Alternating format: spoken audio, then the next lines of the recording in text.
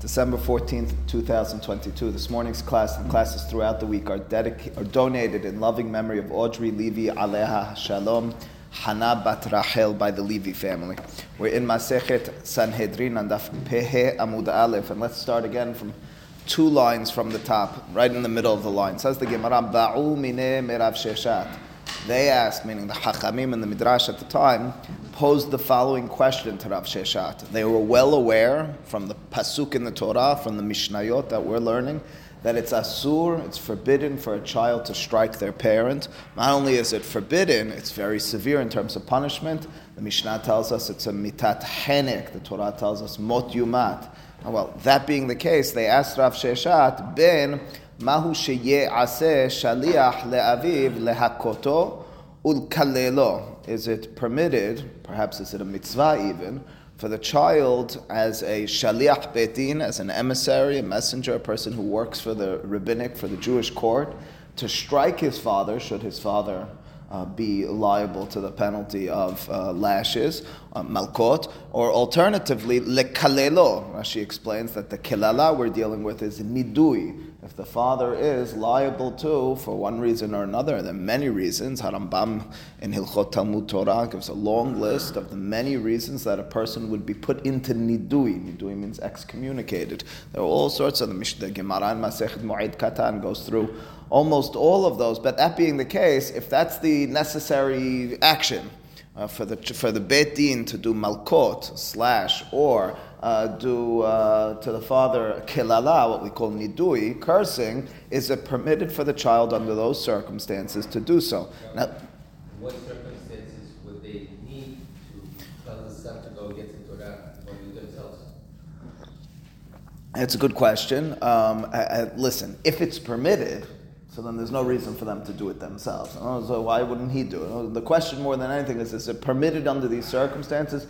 You are right, Nathan, in saying that if ultimately speaking we leave this as a safek, for uncertain, then we're generally speaking going to tell anyone else to do it, similar to the refuah conversation we had yesterday and the days before. If you're in that sort of situation where there is the safek, the Gemara had the shogeg, we would rather turn to another. So one of several things. Either he's the only one who's able to do the malkot, or alternatively it's fully permitted. Might even be, as difficult as it is to hear, a mitzvah for him to do so. Relative situation. What's that? Relative situation. Your relative is only you can't use. Oh, you're saying in the Beit Din, no, because I'm very cautious in what I'm saying because I know you'll jump. Someone will jump on it. The relative situation, generally speaking, is because we fear there's going to be some sort of bias, and as a result, in terms of testimony and judgment, we say a relative can't be involved. Over here, it's in terms of execution. So, in other words, in terms of execution of the Beit Din's orders and decision, which was arrived at, irrespective of this person. So that's when you'd say, I know it's difficult a little bit to suggest that because the classic example we talked about in Masechet Rosh Hashanah is: do you really fear that Moshe and Aharon would be biased in reporting about Kiddush HaChodesh? Are we really believing that because they're brothers, they're going to conspire and some are Moshe Rabbeinu and Aharon HaKohen? But that's the general principles. And as a result, in this context, you don't have such an invalidation. Anyway, that's the question. So the response here of Rav Sheshat initially is Amar le ve'acher mihitiro. He says, and another person who permitted. In other words, let's set aside the child for a moment, which you were particularly and specifically asking me, says Rav Sheshat. What about any other person? Why should it be permitted for any other person to give lashes as a shaliach betin, or to be mekalel, we call that again, nidui, excommunication, as a shaliach betin? Now the Torah explicitly tells us, arba'im yakennu. The Torah explicitly tells us, v'hipilo hashofet, v'hikal lefanav. The Torah in Parashat Shofetim details the halachot of malkot. So we know there is such a concept. There is an entity known as Beit Din giving lashes. We know there are there's a whole Masechet Makot, which to a large extent deals with these halachot. So clearly it's permitted for some people to give lashes. Why should they be permitted? The Torah furthermore prohibits lashing another person, striking another person. Clearly, there's some give over here. The fact that they're a member of Beit Din, the fact that they're acting on behalf of Beit Din, it's different. Furthermore, the kilala. Rashi interestingly quotes from the pasuk with three. What's that? That's right. That's right. By extension, you say that Arba mitot Beit Din, you're not allowed to kill a person, and the Beit Din is killing. A little bit different over here because we want to compare it to the child, but understood. But along the same lines, what about the kilala? Rashi quotes the pasuk from Parashat Naso in the context of Isha Sota, Yiten Adonai Otach Le'ala, and so forth. The pasuk talks about how the Kohen is supposed to turn to this woman who is accused of being promiscuous, and he gives a certain curse to her. You see, Beit Din sometimes is supposed to be cursing, but I thought you're never supposed to curse another. Sometimes under specific circumstances, under the jurisdiction of the Beit Din, when they determine that it's appropriate to do so, you do so. So says Rav Sheshad. So isn't chiyuv mitzvah, wouldn't that override Allah? Yeah. That's the question. Right. To a certain extent, that's what the Gemara is answering. The Gemara is not getting as specific as you, who I think are invoking aseh dohe lo ta'aseh, the general principle of a mitzvat aseh, pushing aside a mitzvat lo ta'aseh. There is a conversation among the Aharonim. I have seen in Aruch Laner, he does debate why the Sugya doesn't invoke those words, but to a certain extent, leave that technicality aside. To a certain extent, it's what the Gemara is saying. The Gemara is going to say it's for the Kavod Shamayim. Effectively saying Kavod Shamayim means this is a mitzvah, and as a result, it's going to push aside any mitzvah lo ta'aseh, which you would generally speaking assume you have. And the classic interpretation, whether we're going to fully explain it or not, for the concept of aseh dohe lo ta'aseh is what Ramban Nachmani writes in his commentary to the Torah. He suggests that mitzvot aseh are a manifestation of what we call ahavat Hashem, and mitzvot lo ta'aseh are a manifestation of what we call mitzvot yirat Hashem. And to a certain extent, for one reason or another, love, I guess we can somewhat appreciate this. The Gemara elsewhere has a Rashi quotes in his commentary to the Torah in Bereshit, the Akedah, what's that? Bereshit Perek Kaf Bet. So he has over there ahava mekalkelet et hashura, the concept that ahava, love, could skew the line. You have a straight line. He does it in the context of Abraham himself saddling his donkey on his way to Akedah Yitzchak. Why is he doing so? Why doesn't he have one of his slaves, his servants, do so? Ahava, love, mekalkelet et hashura. It takes things which you imagined were straight. There's a certain fear and trepidation, and it pushes it aside. So it's a similar concept, Jesse, in this context, when we talk about Kavod Shamayim, trumping and overriding that Ahavat Hashem, any Yirat Shamayim, any prohibition you would have had, to a large extent, that's what the Gemara answers. So again, which part? Carry out the punishment. Yes, the Gemara is. Judah says. Well, listen, it all is. It is but it is upon Beit Din of being shofetet ha'edah. There certainly is shofetim v'shoterim titen lecha b'chol she'arecha and so on and so forth. So it certainly is all a mitzvah. What you might argue, and I understand why, is if it's not a mitzvah for this person to be doing so, something along the lines of ifshar le'asot al yedei acherim, so maybe we would say as a result, well, let's not push aside one mitzvah lo ta'aseh or whatever, if we could. But in the scheme of things, Beit Din, any appointee of Beit Din is performing a mitzvah, and by so doing, quote, to a certain extent, pushing aside an avera. And that's the Gemara doesn't use that language, but to a certain extent, that's what it's insinuating. Again, says the Gemara, Amar le ve'acher mihi tiro, says Rav Sheshat, who said another person is permitted. Why should they be permitted? Again, as I told you, Rashi cites in this context, I mentioned this yesterday very briefly, Rashi cites in this context, every person is prohibited from striking another. That we derive Masechet Ketubot and Daf Lamed Gimal from the pasuk of Arba'im Yakenu Lo Yosif. You're not allowed to add, meaning outside of the context of the 39 lashes, it's an Isur. He furthermore quotes from a Gemara on Daf Nun Het that there's a prohibition for any person to curse another person.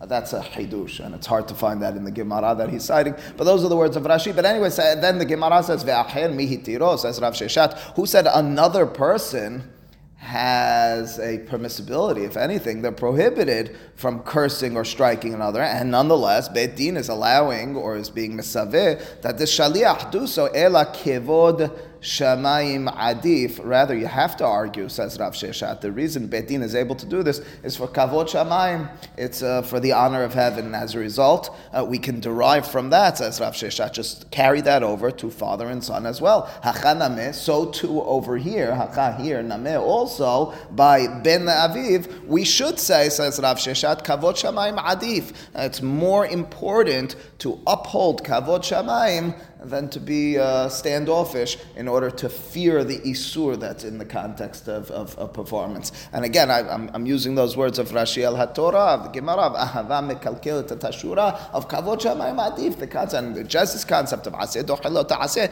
it's all to a certain extent a part of a similar package with regards to Rav Sheshat making the claim, why should a son be any different? Because the stakes are higher for the son, so what if the stakes are higher? If it's for kavod shamayim, it's at all costs we're going to do kavod shamayim. Says the Gemara, but we have some technical aspects that are difficult. With regards to your opinion, Rav Sheshat, you effectively argued very clearly that ben misuveh as shaliach Beit Din could and should be striking their parent metiveh. I have a beraita which would perhaps negate that position. Umah. This beraita is a strange and hard to understand words in the beraita. It's mysterious words. You're going to read them together with me in a second. Very mysterious, and that's really what the issue is. We don't know how to crack the code of what these words mean. That's number one. Number two, what seems clear from this beraita is it's issuing a warning with regards to striking. We already have the warnings in the Torah. We have the Torah tells us not to strike another person, not to strike your parents. We have that. What's the beraita? The beraita is going to make some sort of logical kal vachomer in order to get to that. What several of the Mefarshim suggest is that we have this principle in general. We've seen it several times. In Onshin Eleim Ken Mazhirin, the Torah needs to explicitly or implicitly level both a warning, don't do this, separate from, if you were to do this, this is your punishment. So the Hachamim in this beraita are searching perhaps for the warning in not striking another. Anyway, that's the beraita says the following words. Umah begins the logical deduction. If you're to look at Umah, mi shemisuveh lahakoto, or mitzvah lahakoto, mitzvah shelo lahakoto. Mi she'eno mitzvah lahakoto, eno din shemitzvah shelo lahakoto. So it's a real riddle over here. Again, if there's a mitzvah by an individual to strike them, well, there's also a mitzvah by them not to strike them. So certainly a person who there's no mitzvah to strike them, you may not strike them. That's quite the mystery. What are we talking about? And how does this have anything to do with Rav Sheshat and the issue of Ben Aviv? My love, shall we not suggest, here's how we'll crack the code. Idi v'idi b'makom mitzvah. Perhaps the mitzvah lahakoto and mitzvah shelo lahakoto is in the context of mitzvah, meaning Beit Din. How so? Habe beno, habe acher. The first statement of this beraita is talking about the child, and the second statement of the beraita is talking about another person. How so? Well, let's read the words of the beraita again and crack it the way the Gemara understands it, and in turn is questioning Rav Sheshat. Here's how it goes. Umami shemitzvah lehakoto. If there's an individual who's not a child, an aher, in Beit Din, there's a mitzvah to strike the person in front of them. Mitzvah shelo lahakoto, outside of Beit Din, beyond the 39 lashes, there's a prohibition. You may not strike another person. So then, let's carry that over. Kal vachomer, if a person who I'm dealing with, John Doe, I have, if I'm an appointee from Beit Din, a mitzvah to strike him. If I'm in Beit Din. If I'm outside of Beit Din, if it's outside of 39 lashes, not only is it not a mitzvah, it's a prohibition. I'm not allowed to strike him.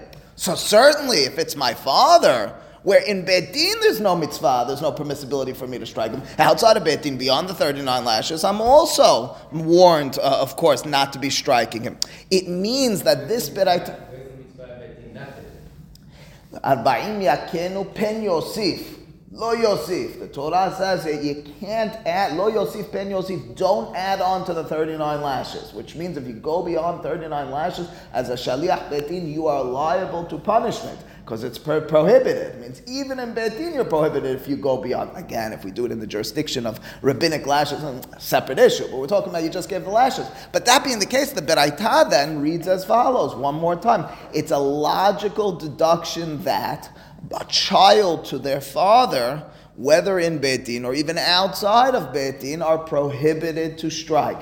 How so? And it goes like this. If an individual, a non-child to parent, is misuveh, there's a mitzvah in Beit Din to give the lashes. Arba'im yakenu, the Torah gives a mitzvah in this context.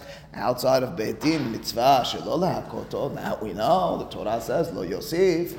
So certainly, here's the Kal Vachomer, the child who in Beit Din has no mitzvah, outside of Beit Din also has a prohibition, has a stronger prohibition. This Kal Vachomer is taken from a Braita. This Kal Vachomer is the Beraita. So it's proving that the child is now not in. That's right. It's a question on Rav Sheshat. So the Gemara is questioning Rav Sheshat from this. Again, it's a mysterious beraita. Rav Sheshat will be able to spin in another way. But that's what we're going to say. I remind you again. It's mysterious for several reasons, and not the least of that it's cryptic. But furthermore, why are we doing this? Why are we looking for Kal Vachomer? It's explicit in the Torah. The best explanation you have is this is the azhara. We need a warning in the Torah as well. So again, says the Gemara, my love, should we not suggest that this beraita's interpretation is idi? Both cases, the first clause and the second clause, the first, the mitzvah lahakoto and the mitzvah shelo lahakoto, is b'makom mitzvah. It's in the, quote, context of mitzvah, meaning Beit Din. Habibeno, ha be'acher. The second clause was a reference to the child. The first was a reference to the parent, and as a result, the beraita is directly implying or explicitly stating, better yet, that the child is misuveh even in Beit Din shelo lehakot et aviv, in which case, Rav Sheshat, your response to our initial question to you, we're questioning your response. We asked you, Ben, mahu sheye'aseh shaliach Beit Din lehakot et aviv? Your response was it's permitted. We think not from this beraita. Answers Rav Sheshat, no, there's a different explanation to cracking this mystery. Lo idi v'idi La shena beno ve la shena acher. He says, no. That's not what this beraita is referring to. In the first and second statement, the mitzvah lahakoto, mitzvah shelo, was never referring. We read it just now. The first statement was mitzvah lahakoto was not son. Second statement, mitzvah shelo lahakoto was son. That's not what it meant. Vela kashya kan b'makom mitzvah. Kan shelo b'makom mitzvah. The two clauses, the two statements in the beraita are talking about whether you're in Beit Din or not, whether it is those 39 lashes or not, irrespective. Don't distinguish between child and anyone else. And under both circumstances, how are you reading this? V'hake katane. And here's how you read the beraita, says Rav Sheshat. Uma b'makom mitzvah. If we're in the context of Beit Din, you're in the Beit Din. Shem mitzvah lahakoto. There's a mitzvah from the Torah of arba'im yakenu. You need to give him lashes. Mitzvah shelo lahakoto. You may not add on. The Torah explicitly says, lo yosif, don't do more than 39 lashes. Shelo b'makom mitzvah.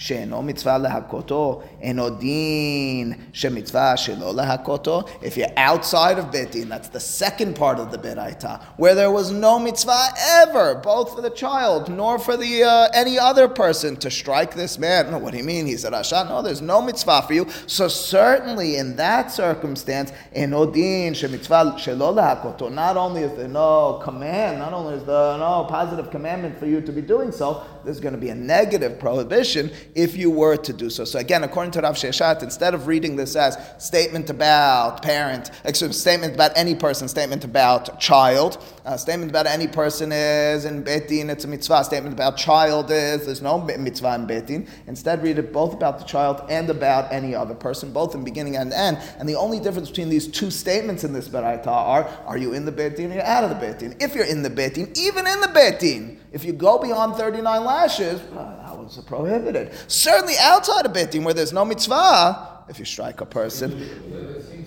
it's not a chidush per se. It's finding a azhara. That's the best explanation. It's finding an azhara for what we already know is what we already know is liable for punishment from the Torah. That's what we have to say. What's every azhara needs a source in the Torah for this thing, according to the one. Oh, we know that already. Is that a chidush?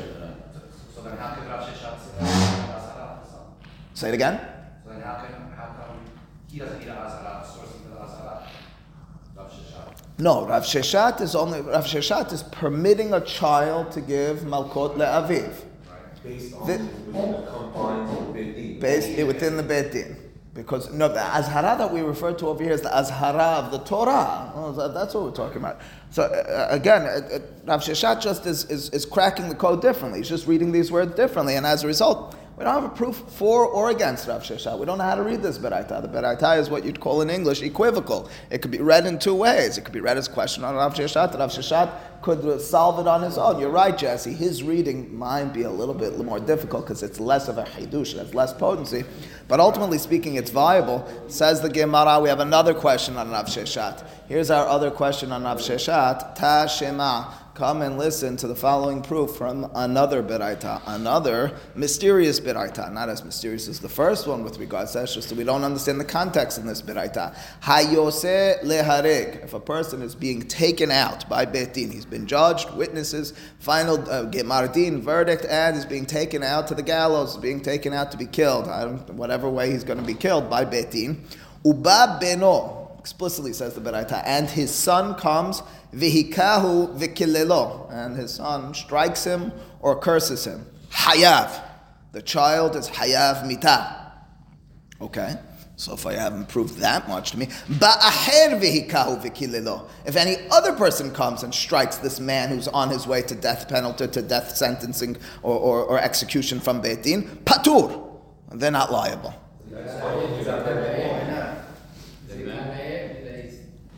He's not in the midst of the sin. This is also that didn't walk. So of course the other guy's patur, and the son is not allowed to hit his father regardless. So why would he? He's not obligated to kill him. All right, hold that thought. The Gemara will arrive at that and then challenge it. So give it 4 or 5 lines to get to. You'll see the 4 or 5 lines down. You'll see the words gavra ketila, so your words, dead man walking. But first, let's just get there. Says the Gemara. Let's first understand context. Again, you told me that for some reason any other person is permitted, not that we want them, nobody should be striking another person and cursing them under any circumstance. If he did so, he's not liable to punishment, it sounds like, and that's in contrast to the child. If they did it, even though the father's on his way to being put to death, hayav. Vehavinan ba. Vehavinan ba means they discussed it, they debated this, they tried to define what is going on in this beraita. Ma'ishena beno, ma'ishena aher. Why should we distinguish whether it was a child or another person who did these actions to this man? Under this circumstance, if the fact that he's a dead man walking is significant,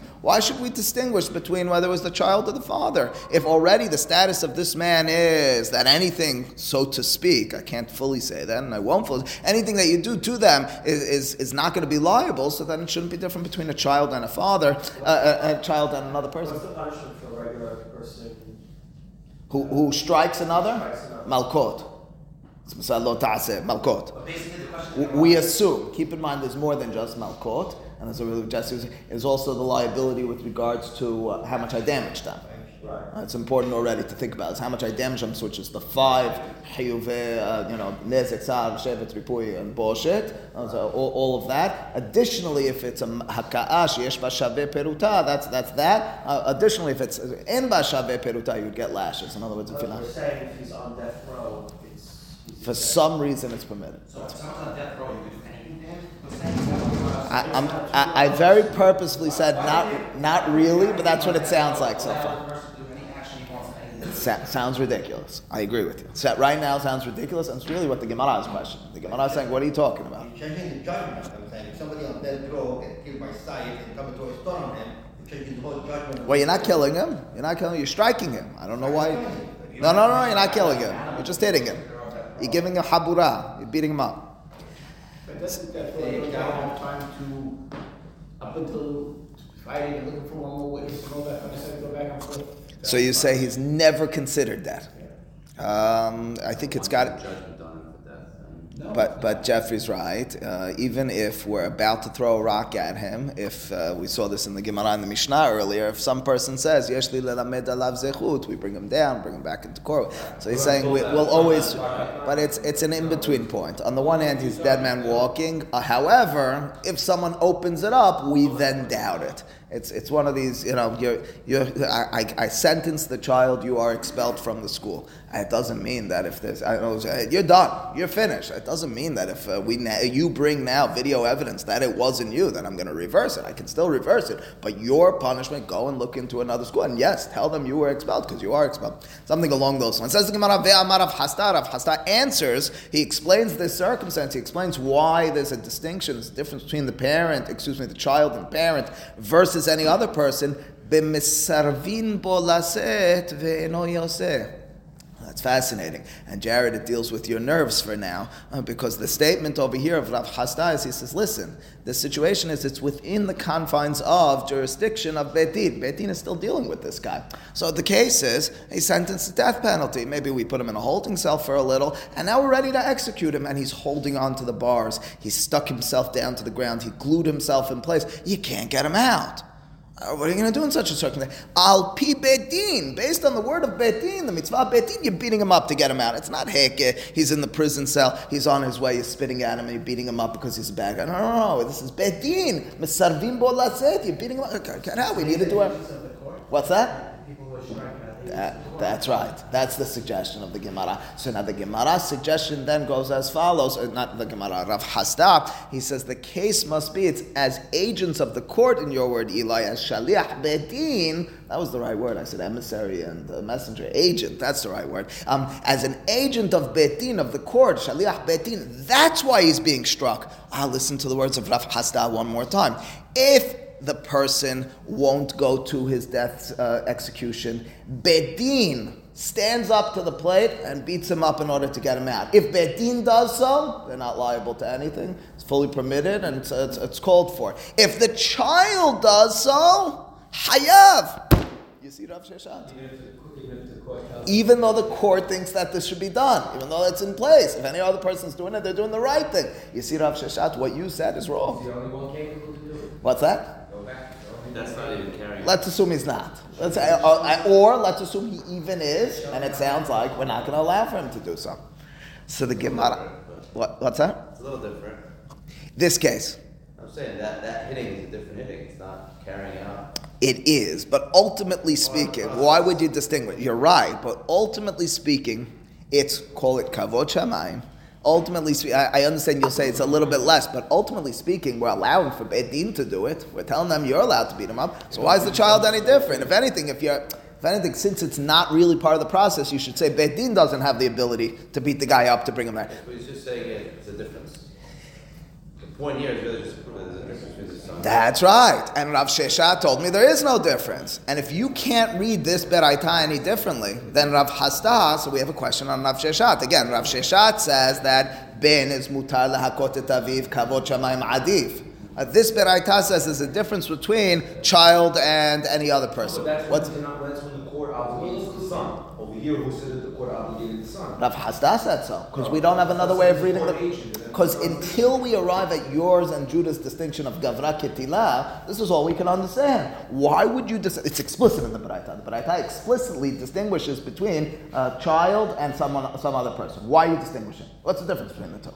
So Rav Hasta says it's under the jurisdiction of the court. Because according to the other argument, you have the Jared claim.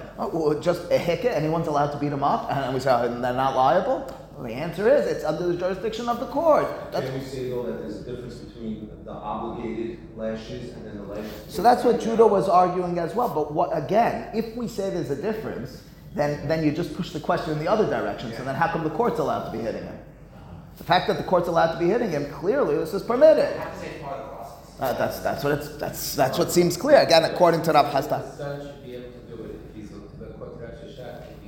If he's saying he can do the killing or the lashes, then he should be able to beat him up. Absolutely, and that's why we have a question on Rav Sheshat. We have no reason to distinguish between the beating up and the lashes in the court, because if we're permitting it for court, it's part of court proceedings. So what's that? And I don't go over the top, a certain company. Nobody's going to, at any point, let me be clear. Now, I would never tell you any differently. I would tell you if Beit Din, whatever, if Beit Din were to turn to any person, I would tell him, please tell them, even if we were posek like Rav Sheshat, we'll see at the end of Sugya whether we are. You turn to them and say, listen, I'm not the right person. There's no question from a kabul, from all sorts of perspectives. He's just saying, Understood. No, that's what I'm saying. Above and beyond, 100%. I'm just saying that the Gemara is talking from a technical aspect. Anyway, Rav Sheshat answers the Gemara. Rav Sheshat muke lehu b'she'en misarvim bo laseh. It says the Gemara. Rav Sheshat, who needs to defend himself, who doesn't distinguish, who says both the child and another person are allowed to, or maybe even supposed to strike this person, even though it's his father. Well, how does Rav Sheshat explain this beraita? He says, no, it wasn't part of the court proceedings. It's en misarvim bo laseh. It's not that he was, it's just the guy was he's in line to be executed, and someone beats him up, whether the child or another person. The person who beats him up is not liable, the child is. Now, of course, we got all the difficulties. Now, Jared says, well, you're just permitting. It's not that we're permitting, first and foremost, which is going to remind you of that. It's just saying he's not liable. Why shouldn't he be liable? You're not just beat up a guy because he's a bad guy. You're not allowed to beat him up. Says the Gemara, aher nameh. That's really your question, Jared. Says the Gemara, if that's the case, why should any other person? Don't just tell me the child's not allowed to beat him up, and not allowed to give him lashes, not allowed to hurt him under these circumstances. Any other person as well, just because he's a bad guy. Hence is the Gemara, you're right. No, that's my words. You're right. You're not allowed to beat him up, but we're not going to make you liable for punishment because gavra kitilahu. Because he is... Gavra means a person, kitila means dead. He's a dead man walking. And since he's a dead man walking, it's difficult, if not impossible, for us to now say to the person who just struck him, well, you have to pay his financial worth, his monetary worth.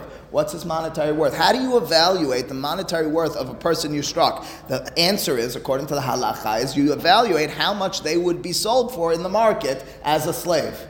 All right, great. So this person just beat him up. Look at him. He's all bruised. He's going to miss work for the next... Which work? He's about to be executed. No, he won't be sold. It's the same... What's sold? The guy's on his way to the gallows. He's about to die. As a result, his value from a technical standpoint is $0.00. And as a result of his value being zero, if a person were to beat him up, were to hurt him, they're not liable to anything. That's in contrast, as Jesse told us earlier, to the... What's that? Oh, the guy has zero value. Killing is different. Killing is not about the value. Killing is about taking his life. You weren't allowed to take his life. Over here, what's that? Even though he's a dead man. Over here, we're just talking about financial value, monetary value. You can ask a question, what about the lashes that they maybe should receive? We'll deal with that in a second in the Gemara. It's for that reason, by the way, that we turn to the son and we contrast it. We say the son, it had nothing to do with the value of your father. When the Torah says mot yumat, it's because you were mivazeh your father and you're liable whether it doesn't matter the financial value of it. You need to do a habura, that much I understand, in order to be liable for mot yumat. We have a certain qualification. But ultimately speaking, it's not because of the value of the child, of the father. You're paying the money of his value to the family who's embarrassed that. Says the Gemara, thank you, Jared. Says the Gemara, V'ha'amar Rav Sheshat, biyesho yashin, v'met hayav. Says the Gemara, wait a second, listen to the following. It's a crazy case, but Rav Sheshat himself said it. So before we got angry at try to defend Rav Sheshat, it's your own words. Rav Sheshat, this is what you told us. If you were mivayesh, you brought forth a busha. There's a way of characterizing the Gemara in the 8th Perek of Masechet Bava Kama explains how you evaluate what busha is. But if you embarrass a person while they're sleeping and then they die while in their sleep, what do? You did some damage to them that's embarrassing, but they never wake up, so they never experience that embarrassment. Oh, you should be patur. That's like gavra ketila. The answer that the halakha says Rav Sheshat is hayav. Why are you hayav? Well, who are you paying to? What are you paying for? Says Jared, says Rav Sheshat, you're paying to the family members for whom you caused damage. Well, that being the case, says the Gemara, we should, Rav Sheshat, you told me, gavra ketila, the guy is a dead man walking, he therefore has zero value. He doesn't have zero value. He has zero resale value, but he has busha. He has no busha. He's going to be dead in a few minutes. His family has busha. Can you imagine what the word on the street is going to be? Not only was he a bad guy who was put to death, it was the thing. You remember they did this, there was videos of it. Saddam Hussein, lehavdil, maybe not lehavdil, I don't know, we're dealing with the Rasha over here, but before his death thing, they got all angry at the American troops, American people, because they were taunting him. It was a busha to the country. And it was the description over here, says the Gemara, is, it's true, the person's about to die. The person's about to be beheaded, he's about to be stoned, whatever the case is, but now to the family, you should be liable. That being the case, we question Rav Sheshat himself. Rav Sheshat, you told us this strange strange and difficult, hard to understand Beraita. The Beraita said, if it's a person who's on his way to being executed, if the person is struck, we distinguish. If it's the child who struck him, Hayav. If it's another person who struck him, Patur. We say, well, why should he be Patur? Why should he be Hayav? It must be Rav Sheshet, because one's allowed, one's not allowed. It's all within the procedures of Beit Din. Says Rav Sheshet, no, it's not within the procedures of Beit Din. Okay, so then why is the other person allowed to hurt him? Gavra Ketila. Oh, Gavra Ketila means his dead man walking. Dead man walking has no value. Has no value? Rav Sheshet, you yourself told us he has value vis-a-vis his family members. So you can't say that he's patur in such a circumstance. He should have to pay out to the family members. No, but he was already going to die. But do you know what shame it did for our family? Now that around town they're saying not only was he put to death, but he was treated like an animal before his death. Do you know how shameful that was to us? As a result, the Gemara at this juncture, at this point, is questioning Rav Sheshet. He still has to answer himself with regards to his statement that we had at the top of the Amud, that we don't distinguish between a child or anyone else with regards to mitzvah of Beit Din, Shaliach Beit Din, להכות את אביו ברוך ה' לעולם אמן ואמן.